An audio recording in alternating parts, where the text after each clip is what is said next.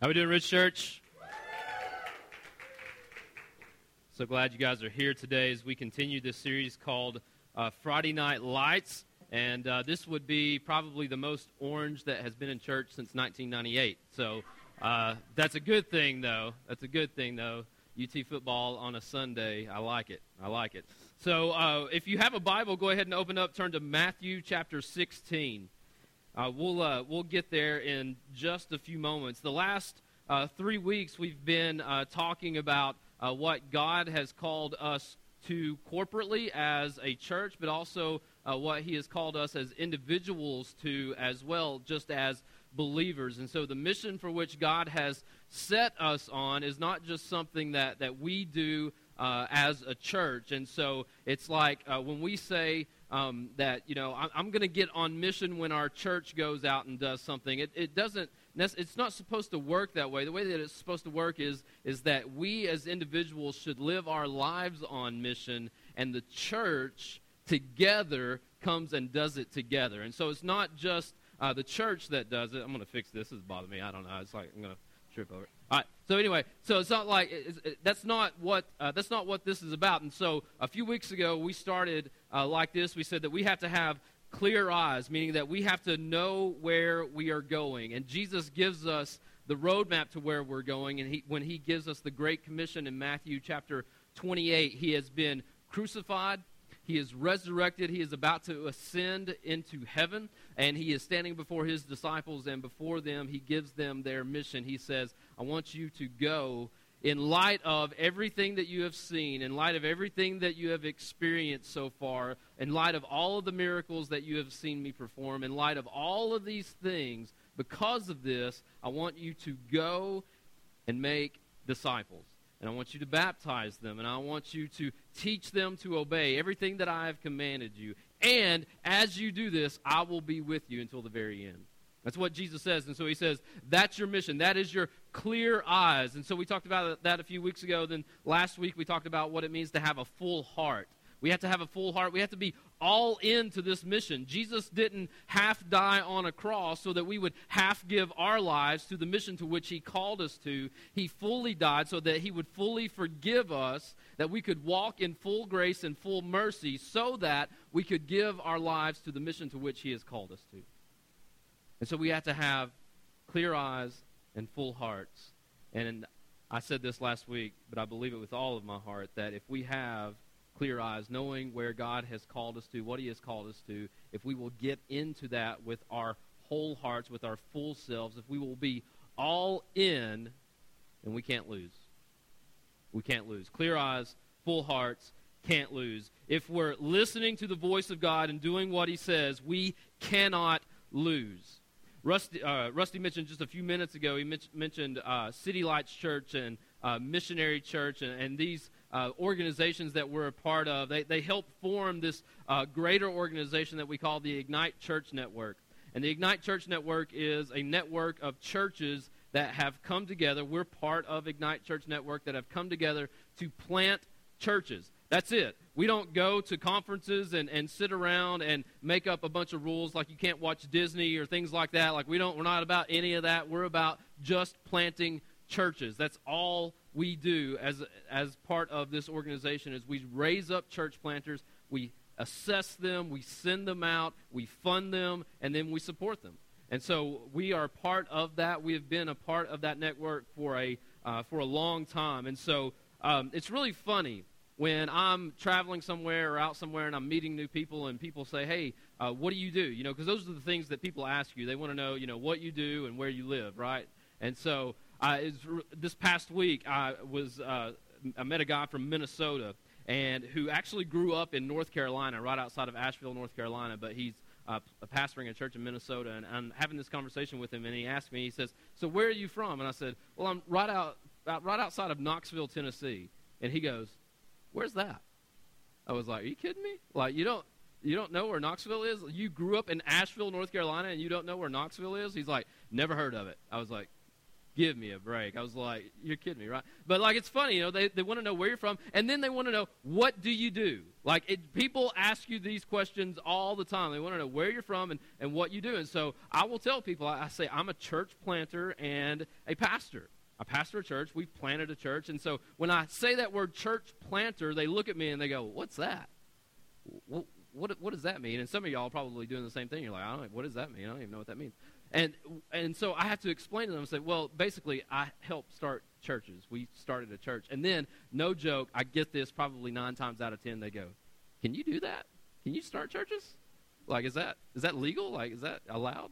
And so people are like, and I'm like, churches, they God didn't put them here when he put Adam and Eve here. Like, they just weren't here when we all got here, right? Like, the thing is that church planting, here's the thing. Every one of you in here that is a believer that has ever been part of any church ever has been a part of a church plant.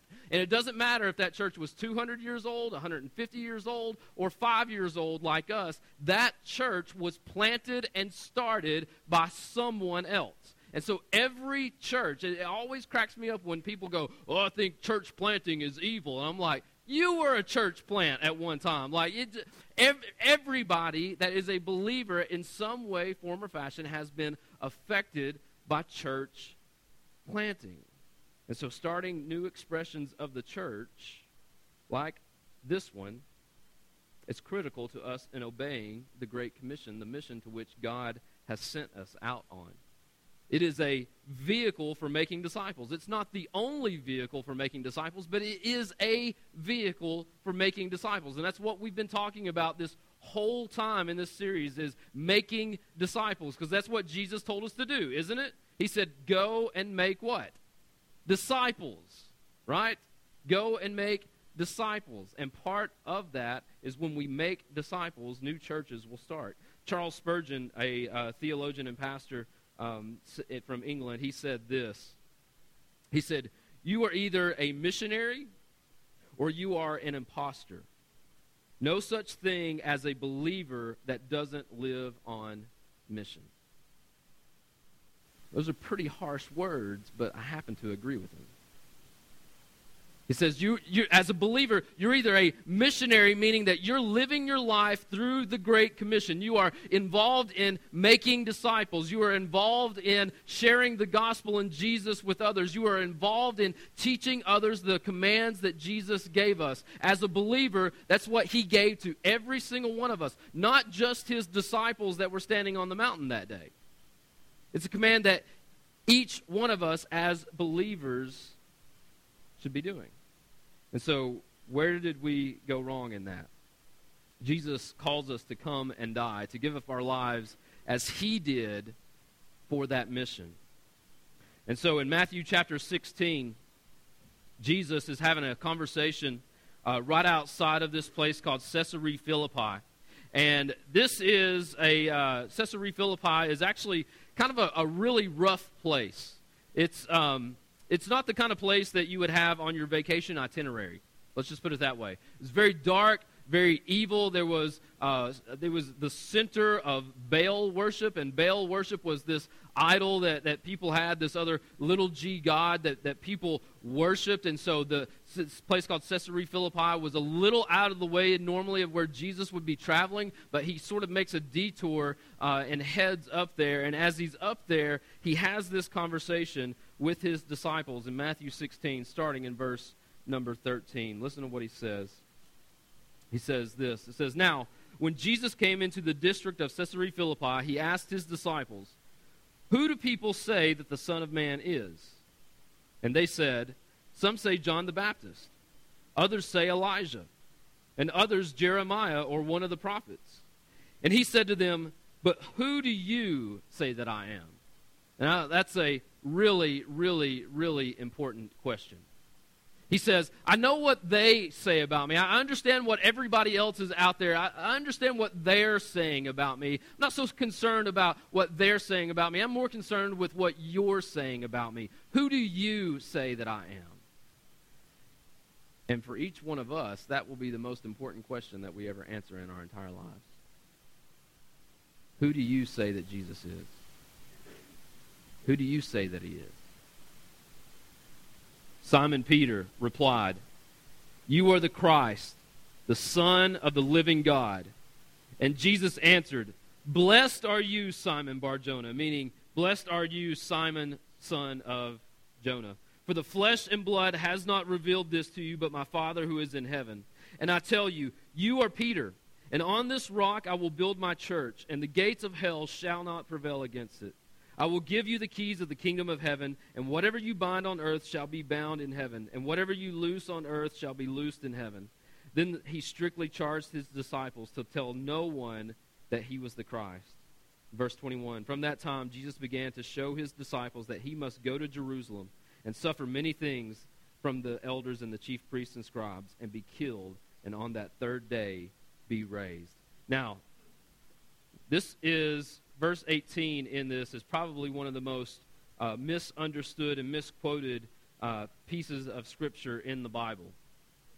Because what happens is in this conversation, Jesus says, "Who do you say that I am?"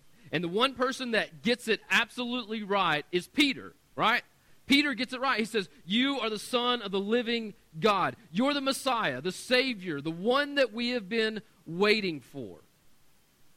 And Jesus' response to him is very excited. If you'll notice when you read the text, there's an exclamation point there. There's not a period, there's an exclamation point. Jesus is very excited about Peter's response to this, and rightfully so. But what we have done is we have taken that verse and we have said that on Peter being the one that the church will be built upon, that Peter is the father of the church, that it is Peter that churches will start from, and that's not necessarily correct. God uses Peter, but that's not exactly what it means. What it means is this. The name Peter, you'll see this in the text, the name Peter means rock.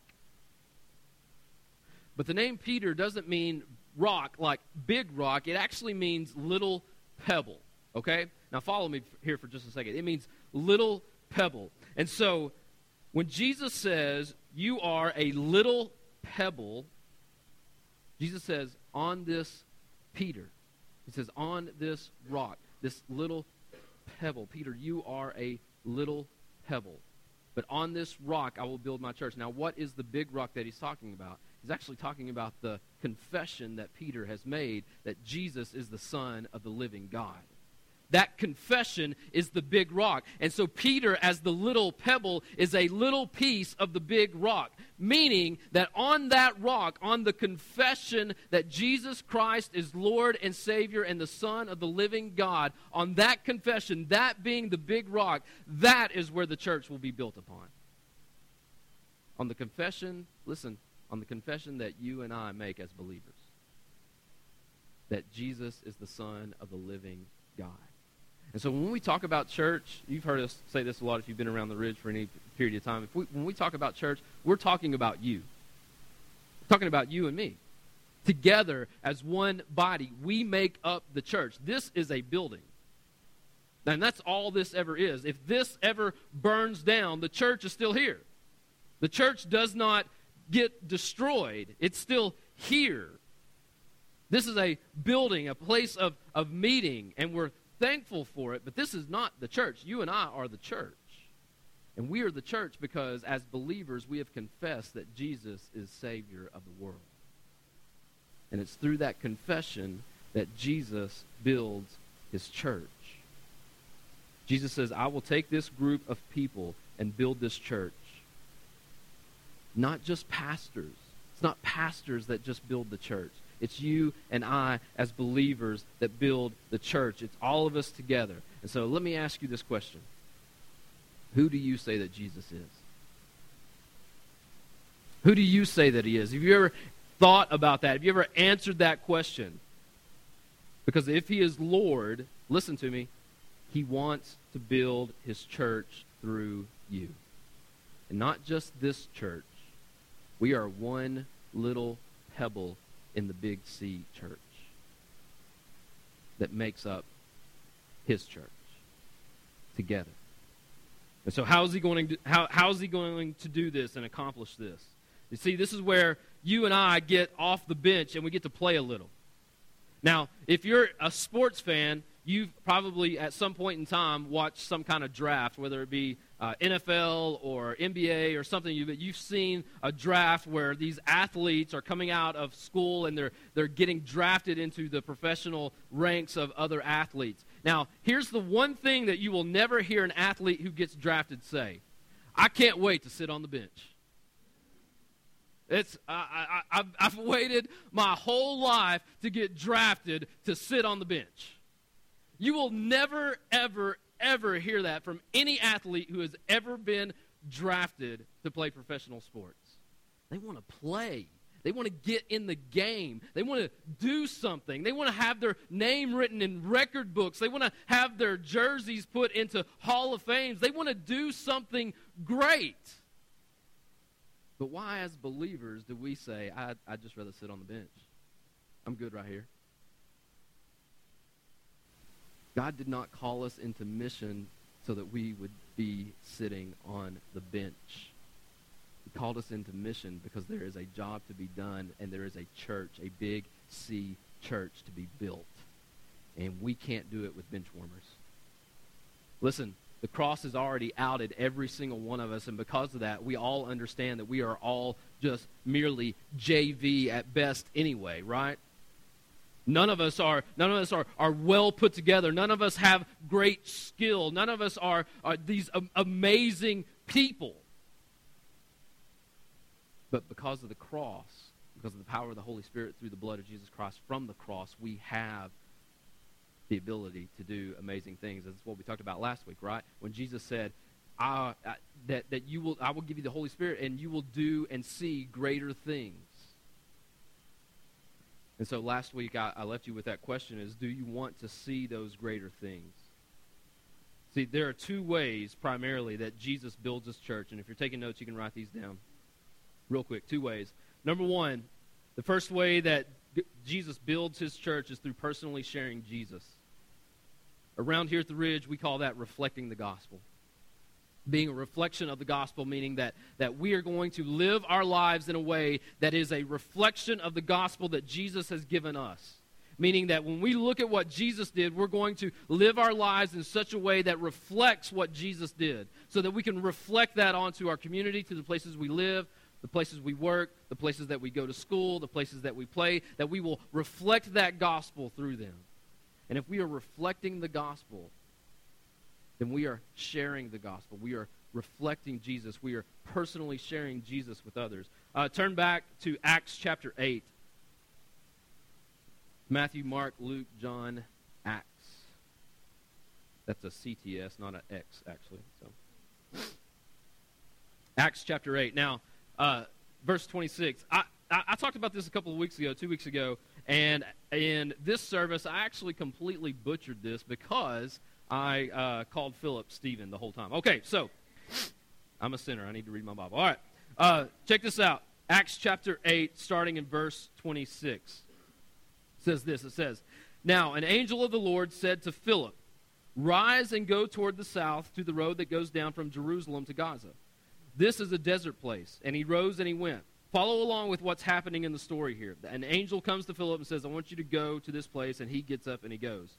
"And there was an Ethiopian, a eunuch, a court official of Candace, queen of the Ethiopians, who was in charge of all her treasure.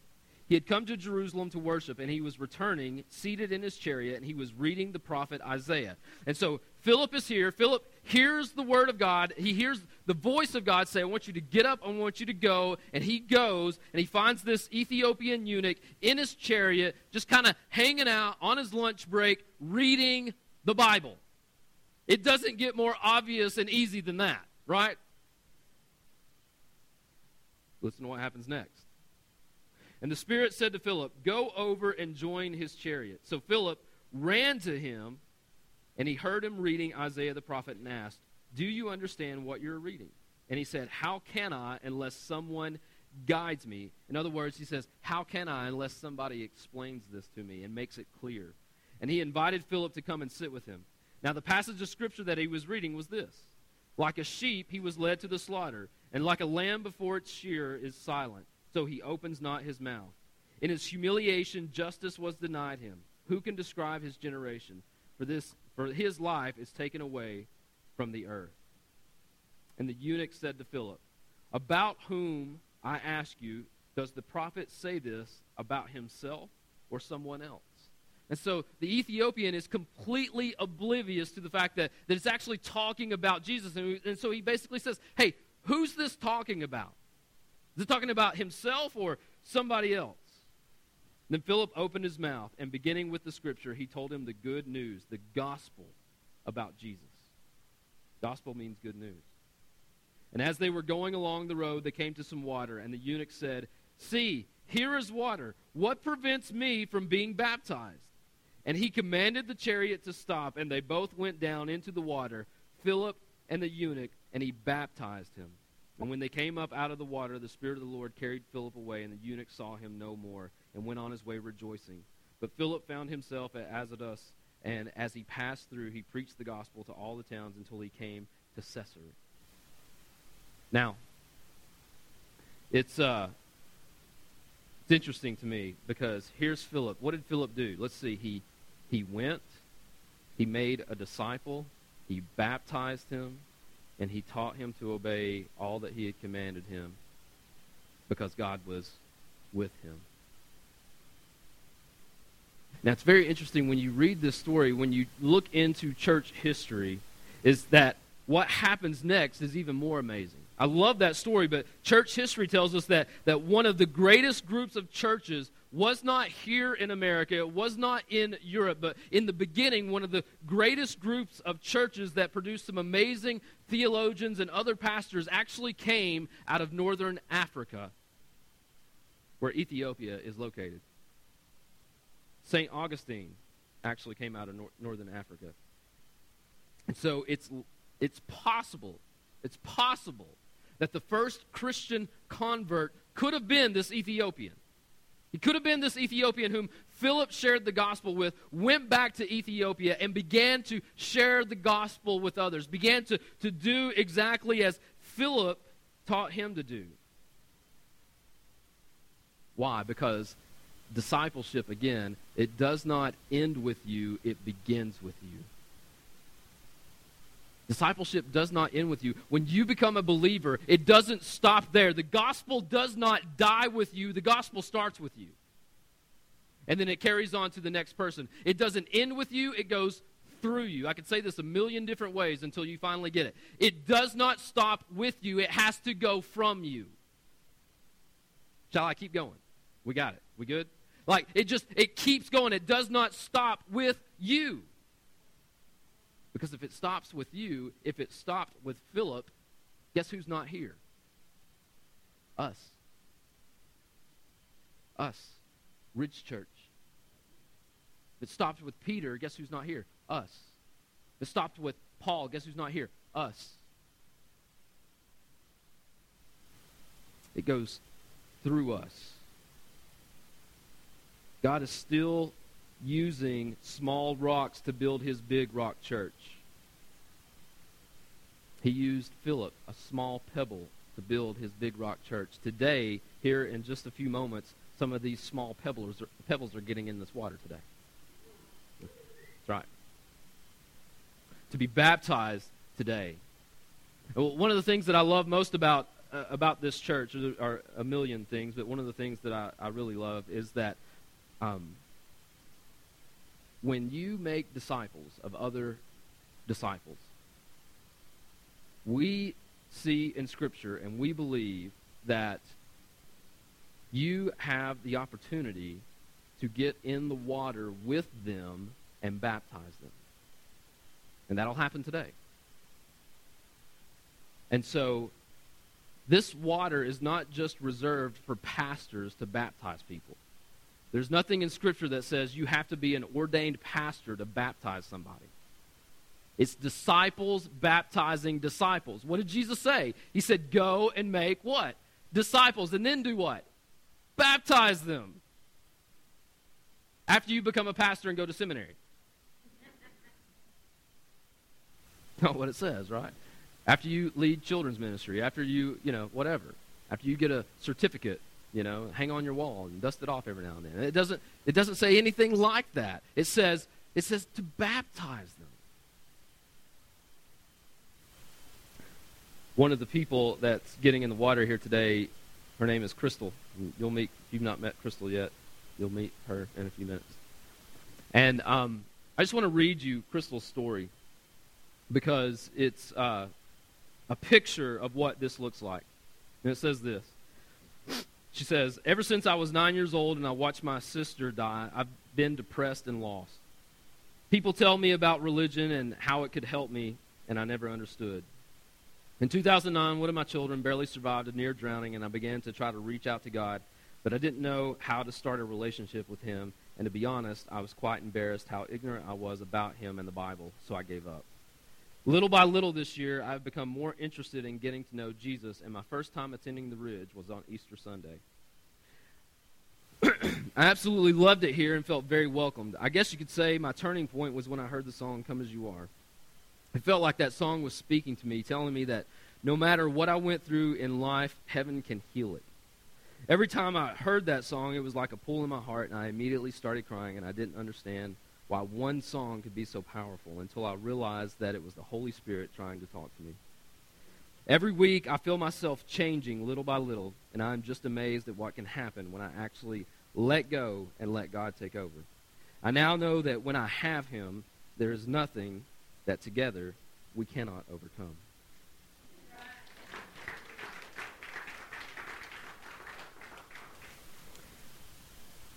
Crystal's story is one of many stories that we get to share with you guys here at the Ridge. And I love it. I love stories like that. I love how she understands that she's in a process, that it's going to be a journey for her, that she is slowly changing because she is being discipled. She is on the road to being discipled. And she is also sharing Christ as well through her own life, reflecting the gospel. And this is what happens when the gospel doesn't die with you, when it goes through you. It doesn't end with you. It just begins with you. I told you guys a story last week about one of our elders that passed away earlier this year, John Monday, and I've got a million stories, and so I got another one for you here today. And so I love this because this is just a picture of how the gospel doesn't end with you. It just begins with you. It just continues to go on and go through you.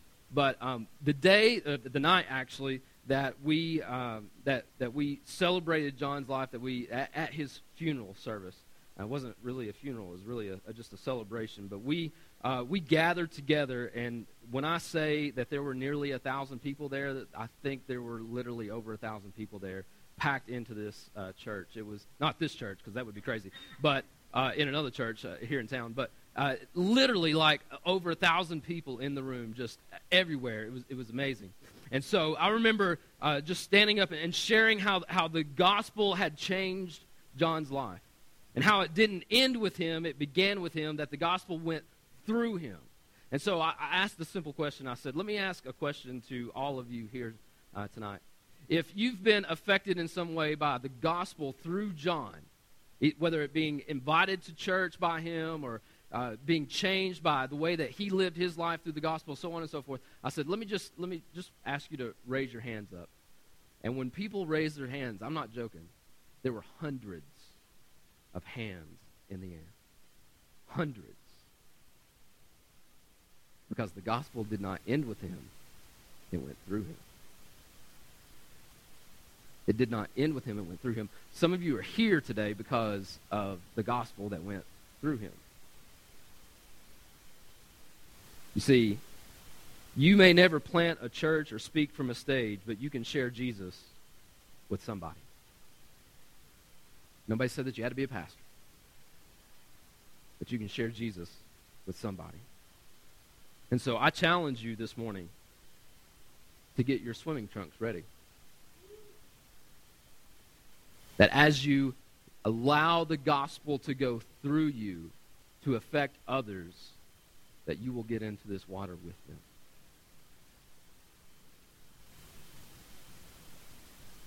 I'm telling you, church, if we do that, we're going to need a bigger building. Or at least a bigger parking lot. One of the two. So the second way, number 2, and I'll close. Second way that God builds his church is that God uses church planting. Now, Again, I don't want you to think that this doesn't apply to you. This absolutely applies to you. Listen to Acts 11. Just turn back a couple of pages. Acts 11, starting in verse 19. It says this. It says, "Now those who were scattered because of the persecution that arose over Stephen." Now, Stephen was another apostle who had been stoned to death for his preaching of the gospel. And because of this, other believers scattered throughout the area. It said, traveled as far as Phoenicia and Cyprus and Antioch, speaking the word to no one except Jews. But there were some of them, men of Cyprus and Cyrene, who, on coming to Antioch, spoke to the Hellenists, meaning people who were not Jews, the other Greeks that were there, also preaching the Lord Jesus. And the hand of the Lord was with them, and a great... Doesn't that sound familiar? And I will be with you always until... Yeah, okay. So the hand of the Lord was with them, and a great number who believed turned to the Lord. The report of this came to the ears of the church in Jerusalem, and they sent Barnabas to Antioch. When he came and saw the grace of God, he was glad, and he exhorted all of them to remain faithful to the Lord with steadfast purpose. And so Barnabas comes, and he says, you guys are doing an amazing job sharing the gospel. Don't stop. Do not quit. For he was a good man, full of the Holy Spirit and of faith, and a great many people were added to the Lord. So Barnabas went to Tarsus to look for Saul. And when he had found him, he brought him to Antioch. For a whole year they met with the church and taught a great many people. And in Antioch the disciples were first called Christians. Listen, this was the first church plant. That believers left, who were not pastors, they left and they went to Antioch and they went to these other places and they began to share the gospel with other people. And a church in Antioch is now been born. It's how we got into this building because of that story right there. Your story of salvation has someone in it somewhere that said, yes, I will go and make disciples. If you're a believer, someone shared the gospel with you, and that person who shared the gospel with you because they said, yes, I will go and make disciples. Here's what I know when I read Scripture and look at the history in light of this biblical worldview is that the Big C church is not God's plan B, it is God's plan A.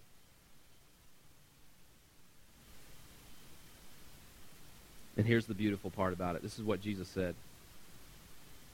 He said, and the gates of hell will not prevail against it. The gates of hell will never prevail against it. Clear eyes, full hearts, can't lose. One more verse, and I'll close. Revelation 1.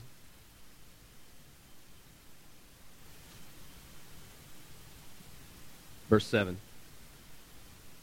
It says, behold, he is coming with the clouds, talking about Jesus, and every eye will see him, and even those who pierced him, and all tribes of the earth will wail on account of him. Even so, amen. I am the Alpha and the Omega, says the Lord God, who was, and who is to come, the Almighty. Skip down to verse 18. Listen to what it says here. Or verse 17, it says, when I saw him, I fell at his feet as though dead, but he laid his right hand on me, saying, fear not, I am the first and the last and the living one. I died, and behold, I am alive forevermore, and I have the keys of death and Hades. Can't lose. Jesus has the keys of death and hell, and he got them because he died, and he went behind the gates, and he snatched them, and he came out with his resurrection. And so something to pray about for each one of us today as we close. Maybe this is something that you have never prayed about yourself, but I just challenge you to pray about this today, starting today.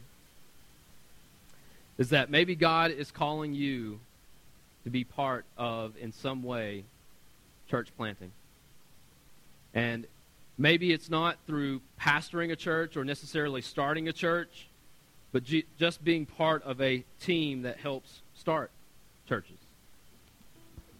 Some of you, God may be calling you to actually plant a church, to start a brand new church. Here's how you know that God is calling you to plant a church, to start a church. It's because after today, you won't be able to stop thinking about it. It'll drive you crazy. If your confession is like Peter's, that Jesus is the Son of the living God, then listen, we have work to do. We have work to do. You, me, us, right here in this city, beyond. There is work to do. So for the last several weeks, I've done nothing but share this vision with you. Next week, we're going to close this series out. We're going to celebrate some of the amazing things that God is doing. But hear me when I say this. We don't want you to sit on the bench. You did not get drafted to sit on the bench. You got drafted to play. Regardless of your background, regardless of your past, regardless of your current circumstance, you have been drafted to play.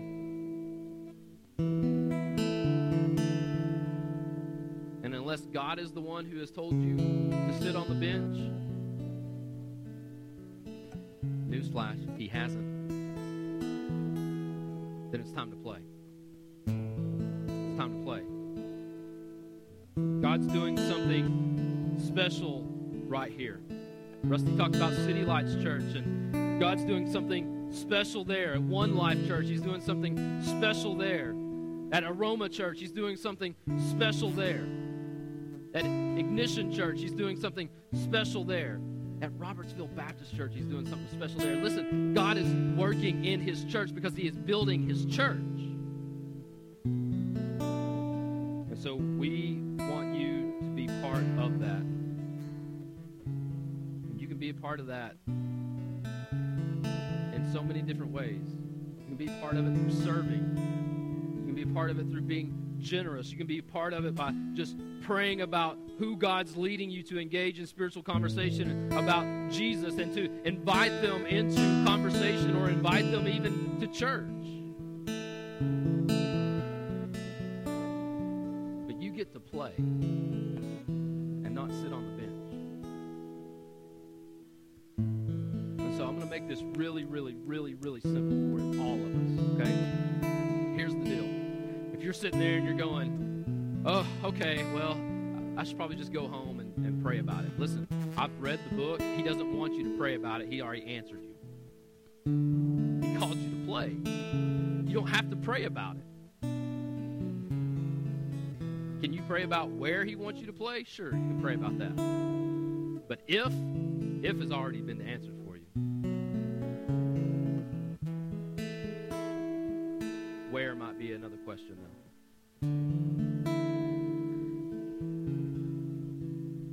Bob Marley, in one of his last concerts that he played, a few days before he played that concert, he was shot. Somebody tried to assassinate him. And 2 days later, instead of laying in the hospital bed, he gets up and he goes and he plays this concert. And a reporter asked him after the concert, he said, you were just shot 2 days ago. Why did you go and play this concert? And this is what he said. He said, the people who were trying to make this world worse are not taking a day off. How can I light up the darkness? That's an echo of John 1:5, where John says about Jesus, he says that He is a light in the darkness, and the darkness has not overcome it. Let's pray. Father God, we thank You so much, Lord, for how You have just encouraged us, God, how You have spoken to us, God, how You have called us into mission, how You have called us to play, to not merely sit on the bench and just watch others do it, God, that You've actually called us into being a part of what You're doing, and how fortunate we are to be a part of that. How amazing it is to have a front row seat to watching You change the lives of others like we get to see in just a few moments.